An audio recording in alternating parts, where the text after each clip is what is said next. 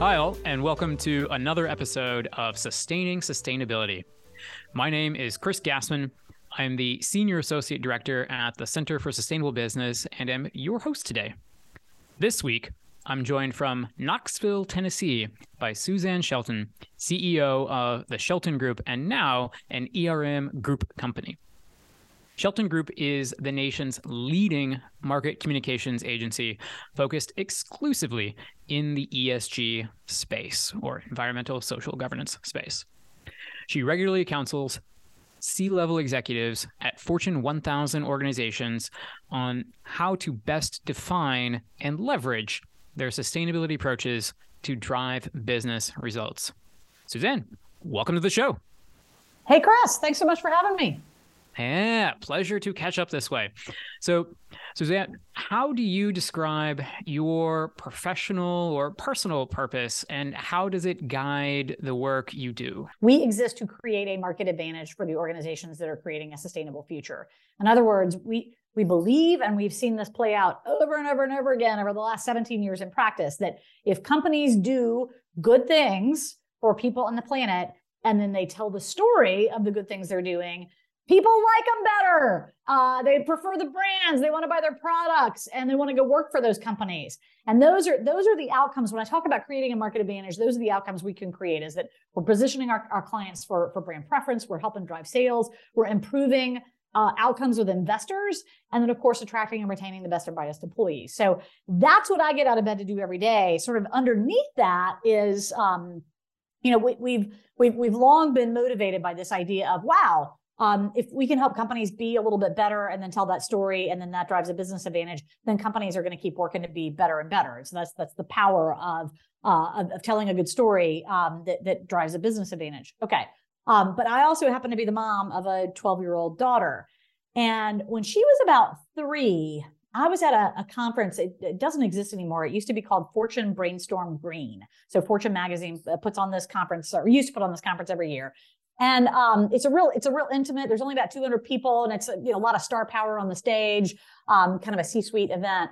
And so you're close to the people that are having conversations on the main stage. And in this particular conference, Dr. Stephen Chu, who used to be the head of the Department of Energy under Obama, Dr. Chu is a very positive, upbeat person. And somebody asked the question about like how are we going to make sure we don't exceed 2 degrees of warming. And so the moment that's burned in my brain is this positive, upbeat guy like slumps his shoulders in his chair. Like that's the moment that's frozen in my brain. And then his head hangs down and he shakes his head and he says, every model we run shows we're going to exceed the 2 degrees. Like there is no avoiding the 2 degrees. And like the mom in me, because I know what that means. Like I challenge all of you that are listening, go Google that. What happens if we exceed 2 degrees global warming? What happens if we exceed 3 degrees? So go Google that. It's an apocalypse, y'all. And so the mom in me heard that and just like, thank God I didn't scream it out loud, but everything inside me was like, no. And I was almost moved to tears. Like that cannot happen on my watch. I have a 3-year-old. I cannot accept that forecast. I cannot accept that we're just going to go about our day and I'm leaving, a Mad Max world to my daughter. No way. So I literally imagine sometimes like being on my deathbed and looking into her middle-aged eyes and saying, honey, I did everything I could. And we turned this around. So that's what gets me out of bed every day. That's what motivates me. It's not a quick, pithy purpose, but that's what it is. No, that's good. And multiple layers of strength to draw in there. And thinking about a few of the points that you just touched on, that you recently wrote a fascinating piece in GreenBiz about companies leaving credit that they deserve on the table and missing out on a $5 to $9 trillion market. So what's inspired that piece, and what should marketeers do differently in light of those insights? Yeah, so at Shelton Group, one of the things we do is that we survey Americans 2 to 3 times a year. We're now doing this globally now that we're part of ERM. And what we're doing in these surveys is trying to understand, back to those outcomes, what do people believe and expect?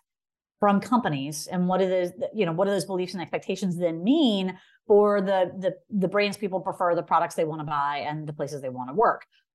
So we've been doing the surveying for 17 years. We've got some nice trends. We've really been peeling back the layers of the onion on what do people think, what do they believe, what will they do, et cetera.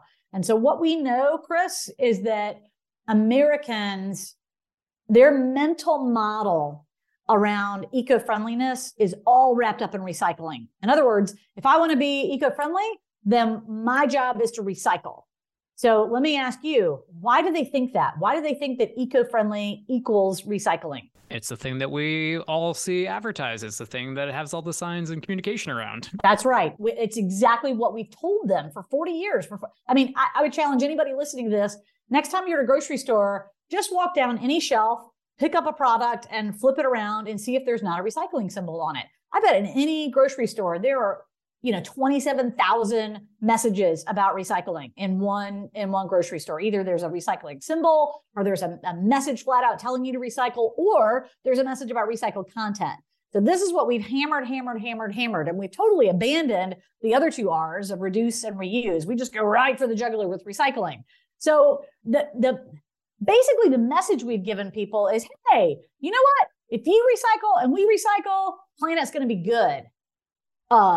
Is that true?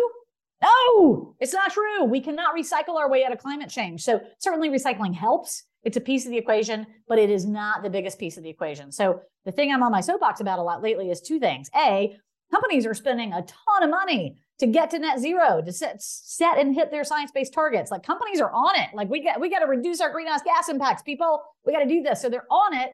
They're spending money on it, but then they're not talking about it. What they're talking about is recycling. And so thing one, they are not getting the credit they deserve for all this good work they're doing. But worse, and maybe more nefariously, thing two, they're perpetuating a false promise. That promise that, as long as we recycle, the planet's okay.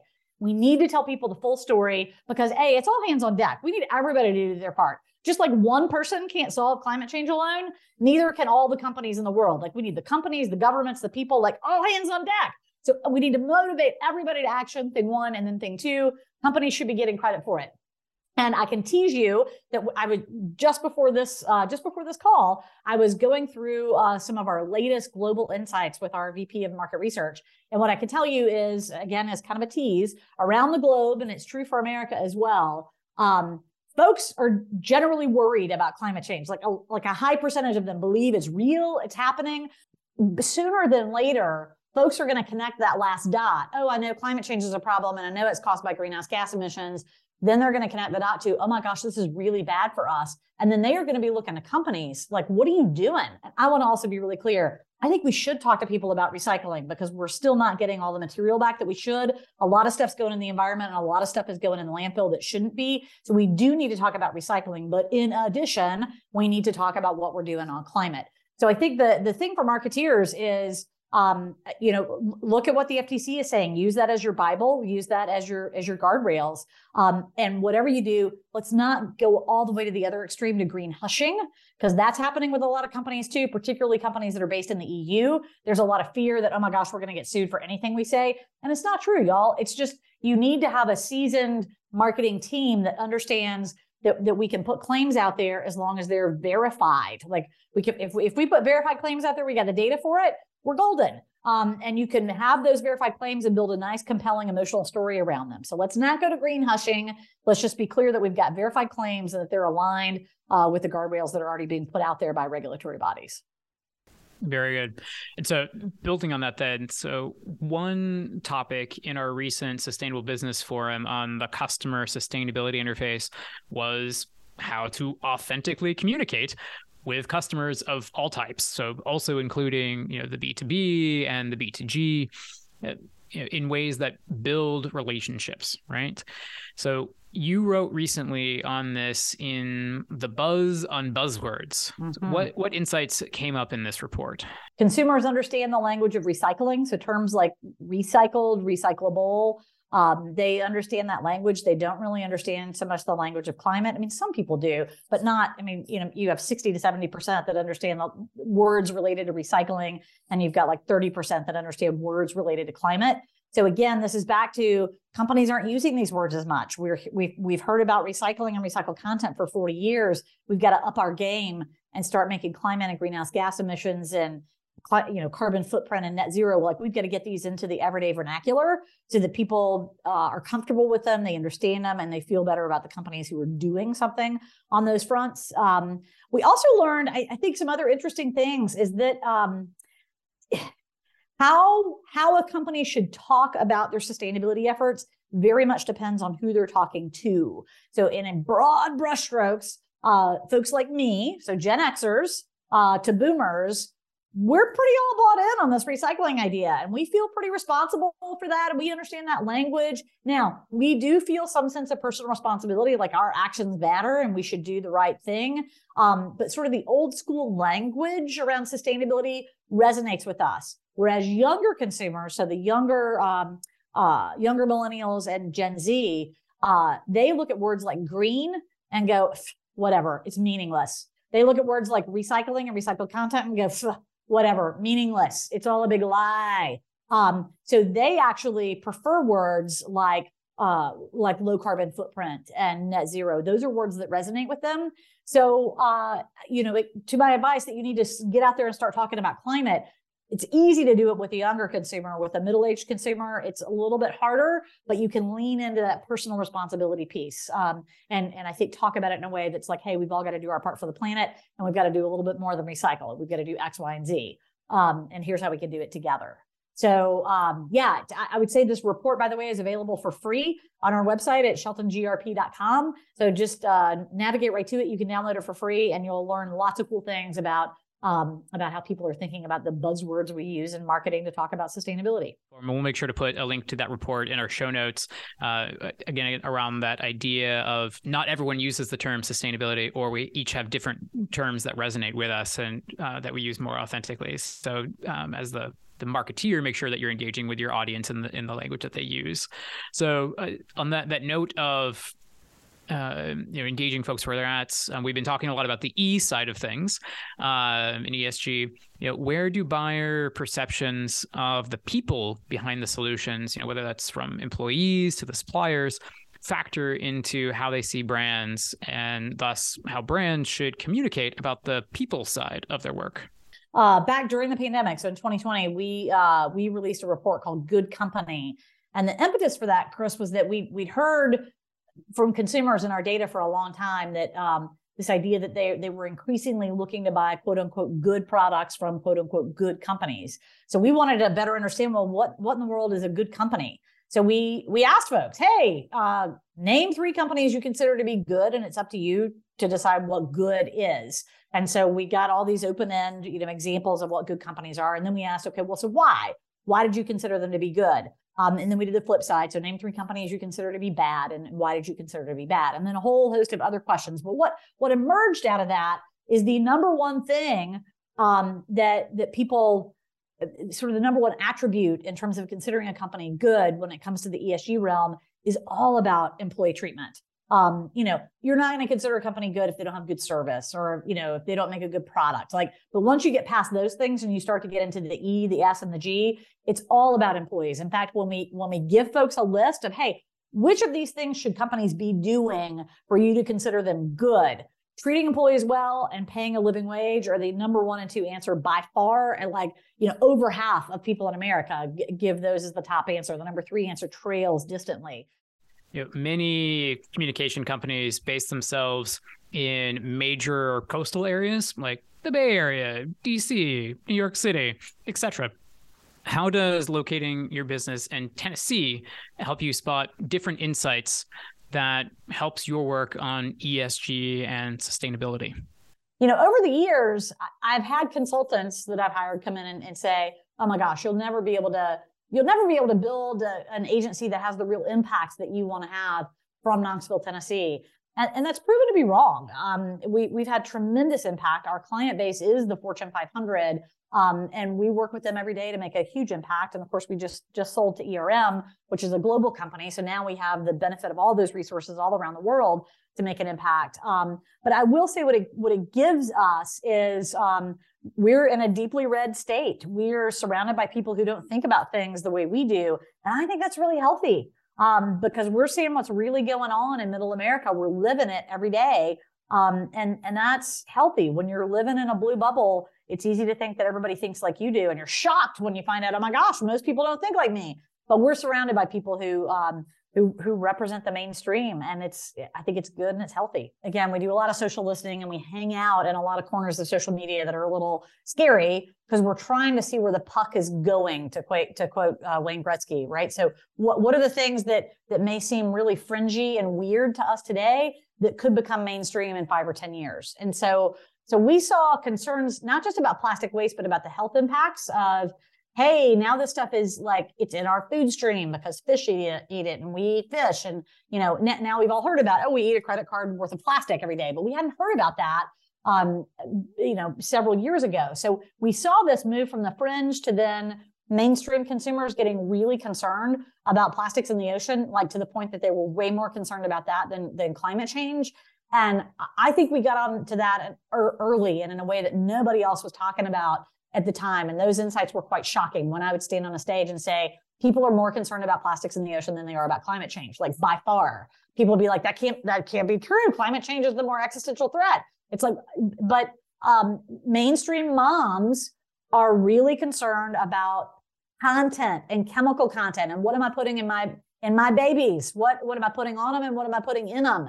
I can't tell you how many focus groups I've been in where I've heard moms say, oh my gosh, I always buy organic for my kids. My husband, whatever, I buy him the regular stuff. He can eat anything. I don't care. But my kids, I'm going to make sure I take care of them and feed them the organic stuff. So this idea of plastic in our food stream caught on in the mainstream, with mainstream moms in a way that I think everybody missed. Now we all see it, but I think everybody missed it early on. Yeah, Suzanne, one thing that we ask all our guests, what call to action would you make to our listeners? Talk about climate.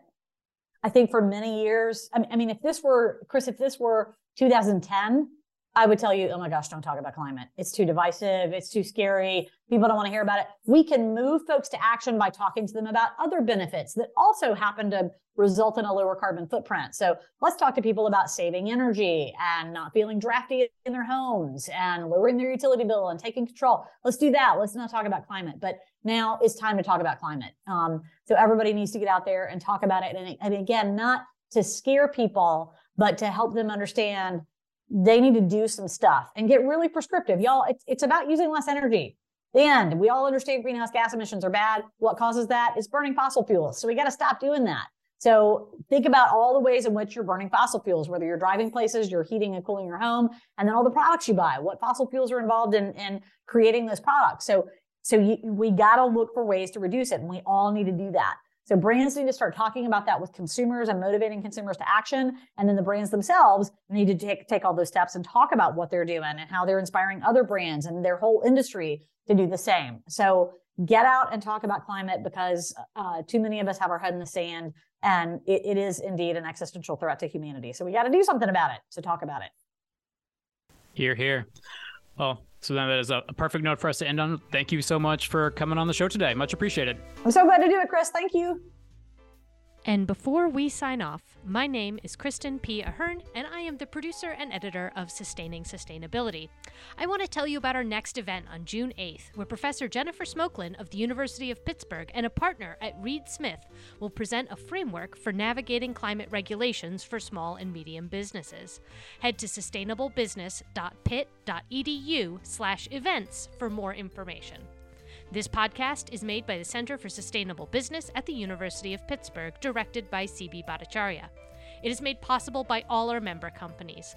To learn more about our upcoming programs or about becoming a member, please go to our website or follow us at PittCSB on all social platforms. If you like this episode, please share it with a friend or colleague, and we'll see you soon for another episode of Sustaining Sustainability.